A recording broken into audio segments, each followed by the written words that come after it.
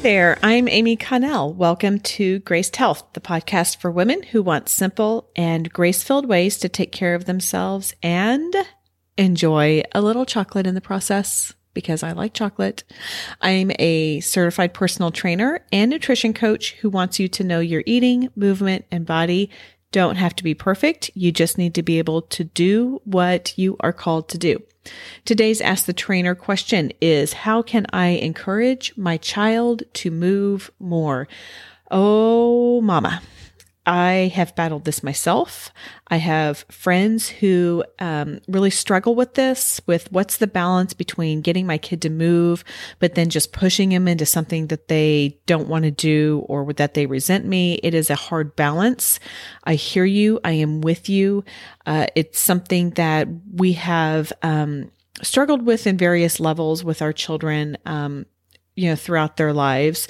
Now that they're in high school, they kind of seem to have found their things and what they like to do, but it's hard. And it's hard to know how to get your child to move more. I wanted to give you a couple different ideas today that might work, that might not work. But before I start with that, I do want to recognize that sports and organized sports are not always the answer. Our kids have different personalities. They have different ways they like to move. They have different ways of receiving encouragement. And as much as I love organized sports, I don't think that that's always the answer, but there are different ways that we can help them learn to move their body and find joy in that. That's our ultimate goal, right? It's not so that they can grow up and be the next LeBron James or the next JJ Watt. If you're a Houston Texans fan, you know what I'm talking about if you're local. But it's so that they can develop ways of moving that is sustainable and that they can do for long periods of time. Today, I want to give you 3 things to consider to help encourage your child to move. And then one kind of overarching, guidance maybe is the right word. So let's dig in. The first thing I recommend is try, and these are things just to try. Maybe they work, maybe they don't. But that's the value of experimenting. I'm a big fan of just experimenting and seeing what works. The first thing is try a step tracker. You can get maybe a used Fitbit. There's a lot of old Fitbits that are floating around out there that nobody uses anymore. Maybe they have upgraded or use something different, or maybe they just don't use it anymore. So get a Fitbit or some kind of a step tracker. You can get them pretty inexpensively, and figure out what the guidance is. Perhaps it is, if you don't get 10,000 steps in, then tomorrow you don't get to play whatever your electronic poison is of choice. Not if you don't get, or maybe it's not 10,000 steps. Maybe start with 6,000 steps or something that's a little more attainable. But look, if you don't get that in, then tomorrow you don't get Xbox, you don't get Snapchat, you don't get the iPad, whatever that is. And meet them where they are and give them that encouragement or that incentive to get moving. I have had a friend who tried this, and I think it was really successful for her. So that's one thing that you can try. Number 2 is, how can you create family time with movement? Maybe that is going outside and throwing a ball, or playing basketball. Maybe that is everybody goes on a hike and looks for something, depending on what the ages of your child is. Obviously, make it age appropriate. I don't think my kids at age 15 and 16 would be super thrilled if I said, we're all going to go on a family hike and look for different kinds of rocks.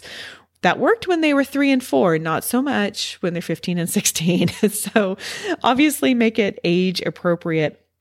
But doing that family time, that's a great time when they're older to get them to open up. I have found in my family, it is the most effective if mom stays out of the gym whenever the kids and my husband are in the gym.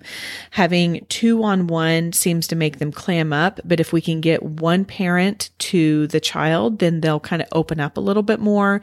And that's kind of that same theory that we've heard of, like going out and moving and doing something. They're a lot more likely to share stories. They're more likely to kind of peel off that top layer. And so making it family time and making it special bonding time is great. We have had a lot of success with that. And then the third suggestion I have is sign up for a race. Now, this does not mean let's go run as fast as we can. Maybe it means showing up and just volunteering or being a part of it, or whenever we get back to races, because I'm filming this in 2020, but maybe it's just handing out water in the middle of a race. And if you have kids who think it's kind of fun to get grimy and gross, then go to a water station because they will get soaked with water from all of the runners. I am a huge fan of the race environment. I did a blog post on this. I'll try and attach that below or link to it below. But I am such a huge fan of the energy, the excitement, the encouragement of races. I've never been in one that I was like, that stunk. I mean, I always come off on such a high, and just exposing them to that environment might be an incentive to get moving. If they are ready for it, maybe you say, hey, let's sign up for a 5K. I recommend not doing anything longer than a 5K unless they are driving it themselves, and particularly at the high school level. I just don't think that they need to be moving more than that. If your goal is to get them to move a lot, then I don't recommend saying, hey, let's go for a 10K or a half marathon. That's just too much. That's overextending it.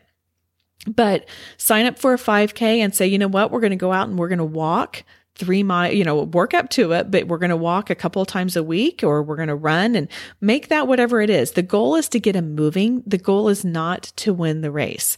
And so anything you can do to encourage them to move their body a little bit more, and again, get them to that race environment, I bet they're going to feel that energy. Now, the one overarching thing that I want to encourage you to do is, and this is going to be hard, and I have failed at this. So I'm saying this because I have not done well with it, and I want you to do better than I did. But that is stop and leave them wanting more. Don't push them until the very end and push them. I mean, you guys, I think my kid was like in 2nd grade, and if that, and I was like, we're going to go out. And he walked 4 miles, walked and ran 4 miles. And I was so proud of him because I was running a lot back then. So 4 miles wasn't a huge deal to me.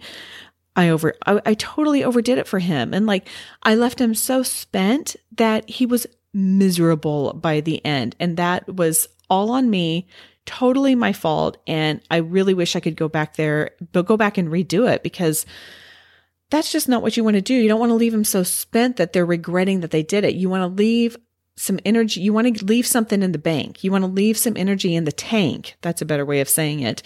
And so that way they can look back and go, wow, that was so fun. I wish I could do more. So kind of keep that in mind. Don't push them until they're tapped out, especially if you're trying to get that healthy habit in, that movement habit in. But find something and then stop it so that they're still wanting some more. And I hope that helps. Hey, if you have had success in this, I would love for you to go over to the Graced Health Podcast Facebook group and let us know how you've gotten your child to move, because this is something that a lot of parents really struggle with. And I think that you guys probably have some great ideas beyond this, and I would love to hear what's worked for you. So go over there.